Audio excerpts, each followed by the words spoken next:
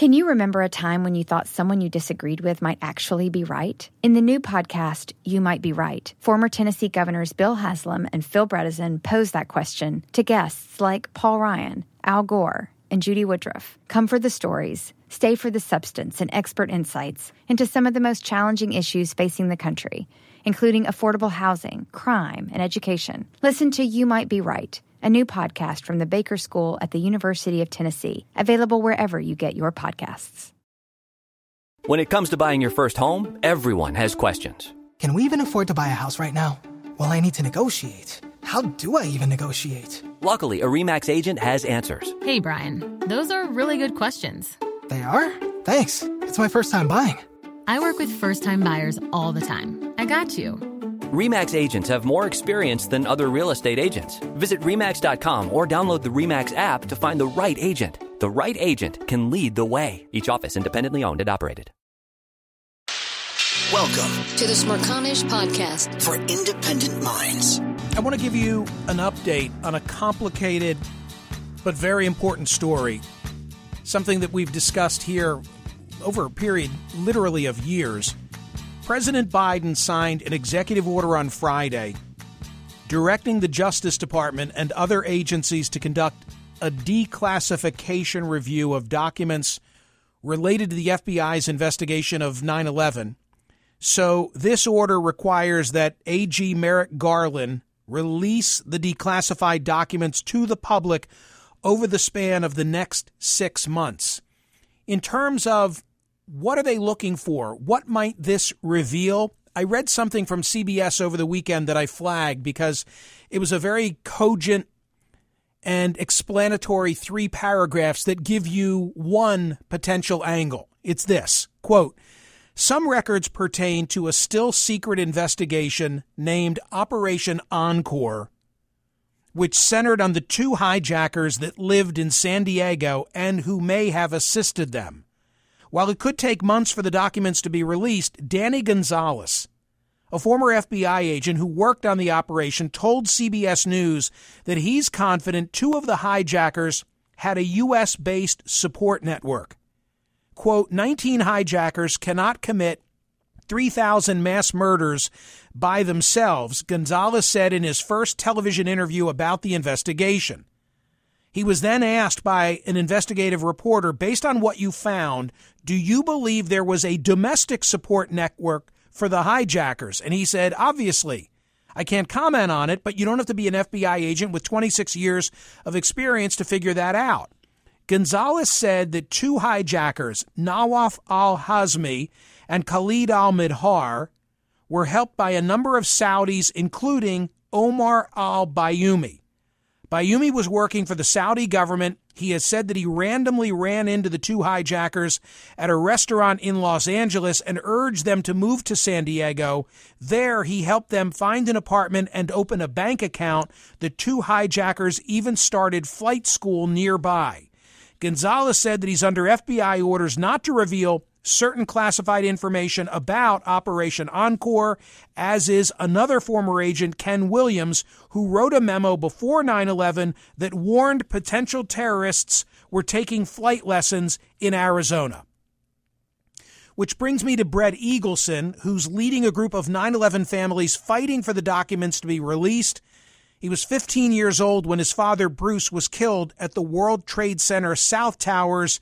And 20 years later, he said that he wants his daughter to know the secrets of 9/11 and who killed her grandfather. This is Brett Eagleson. Hey, Brett, thanks so much for coming back to the program.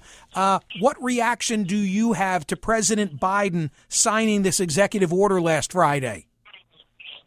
Michael, thank you again for having me on. You're always such a refreshing voice to hear because you're so educated on this and you summarize it so succinctly. So thank you for doing that. Before I answer your question, I also want to say guys like Danny Gonzalez and Ken Williams, they're our true heroes. These FBI agents are great. They're fantastic. They're like every other FBI agent. So we're so thankful for them, and they really are our true heroes. So thank you to them for having the courage to come forward and speak the truth. Regarding President Biden's executive order, I think credit is deserved where credit is due. this president is the first and only president who has taken a personal role in acknowledging our struggle and acknowledging our fight. He made a campaign promise to us in October of 2020, and this is the first step in honoring that promise. But I want to be careful and I want to be clear. This is only a first step. We are vigilant. We have our guard up. Rightfully so. We are cautious and we're still a bit apprehensive. We've been on this path for 20 years. We've been lied to our face by former presidents of the United States. We've had JASTO vetoed by Obama. So this is not a Democratic or Republican thing. We've been stymied by Republicans and Democrats alike in the executive branch. We have tremendous amount of support in the United States Congress. Senator Blumenthal is one of our champions, along with Senator Cornyn. So we are hopeful. We are cautiously optimistic, but we need to be clear and we need to remain steadfast and make sure that these documents are actually produced. All the executive order does is it mandates a review. So there's nothing in there that actually compels the federal government to give us these documents. So it's a good first step, but more work needs to be done, and the 9/11 families are not going anywhere on this. Help me explain to people exactly what you're after, and let's use the San Diego Potential Support Network of 2 of the 19 hijackers on September 11. I have in front of me this letter that you were responsible for sending to the Department of Justice Inspector General Michael Horowitz. And you're saying, here are the things that we need to see. And number 1 on the list is a missing videotape. What is that videotape of? Why do you want to see it? So, thank you for bringing that up. We did file, I think it was lost in the news because of Biden's executive order on Friday, but the day before we had filed a complaint with the Office of the Inspector General. And within that complaint, we lay out all the different things that the DOJ and FBI has done where we say they're not being honest, they're not being truthful. And the first thing that you call out is the fact that we know, and the public knows, it's well documented, that the FBI at one point possessed a copy of a videotape.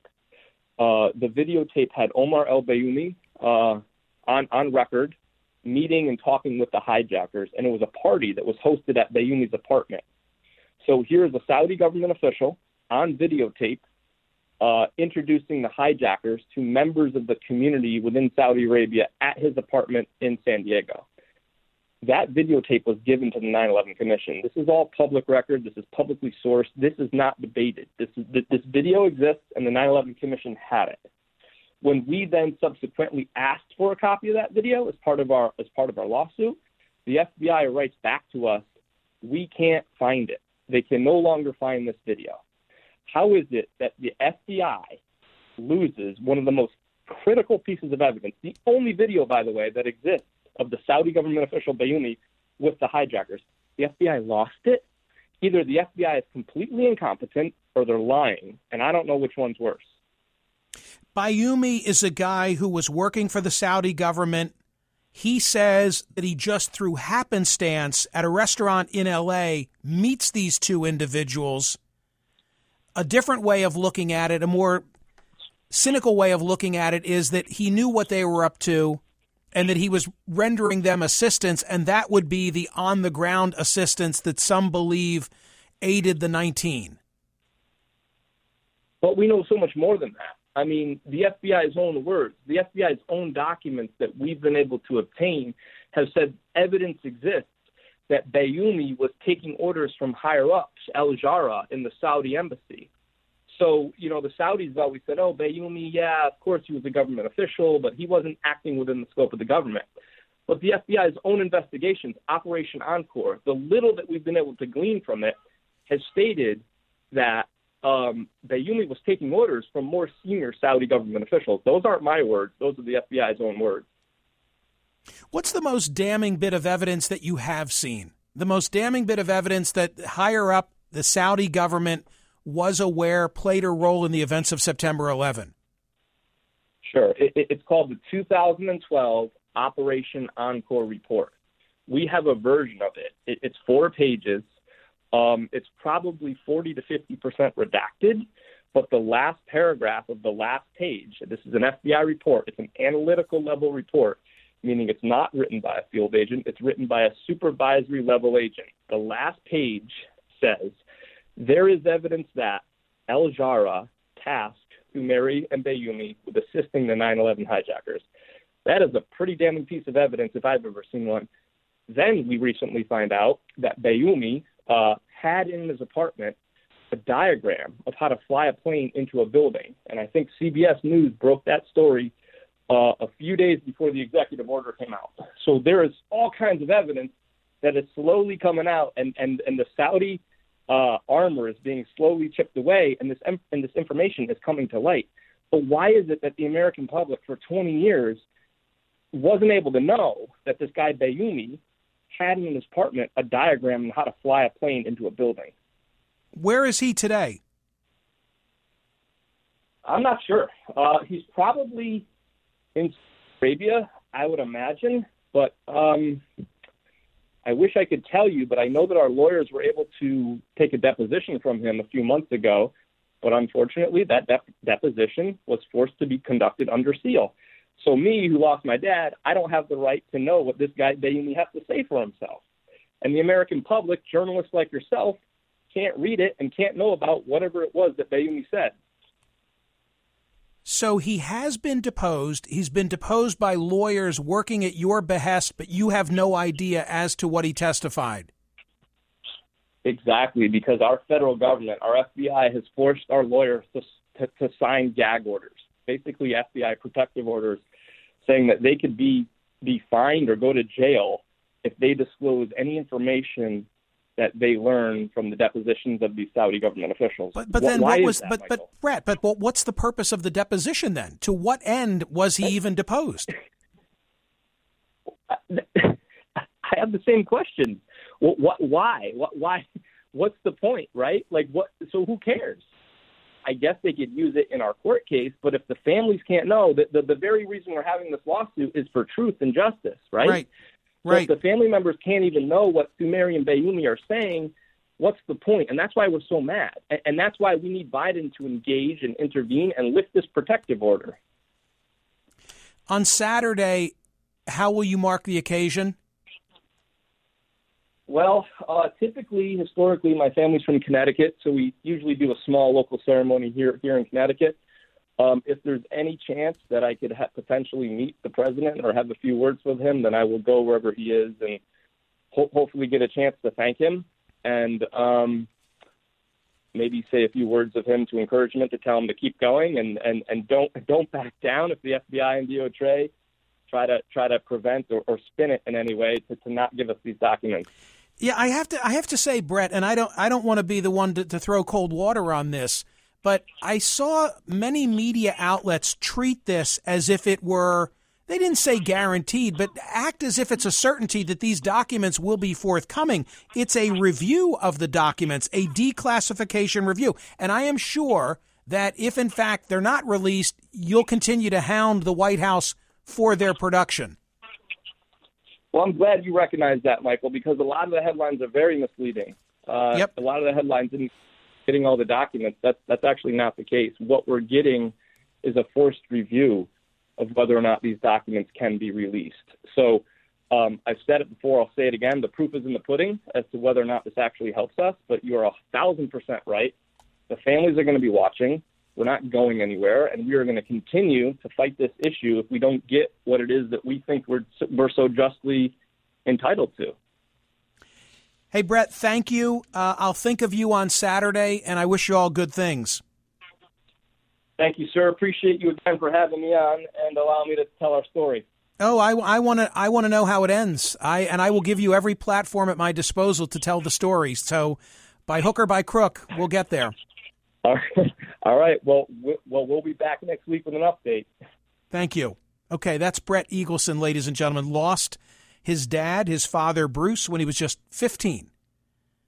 His dad was at the World Trade Center South Tower, and he wants to know the story, and I surely don't blame him.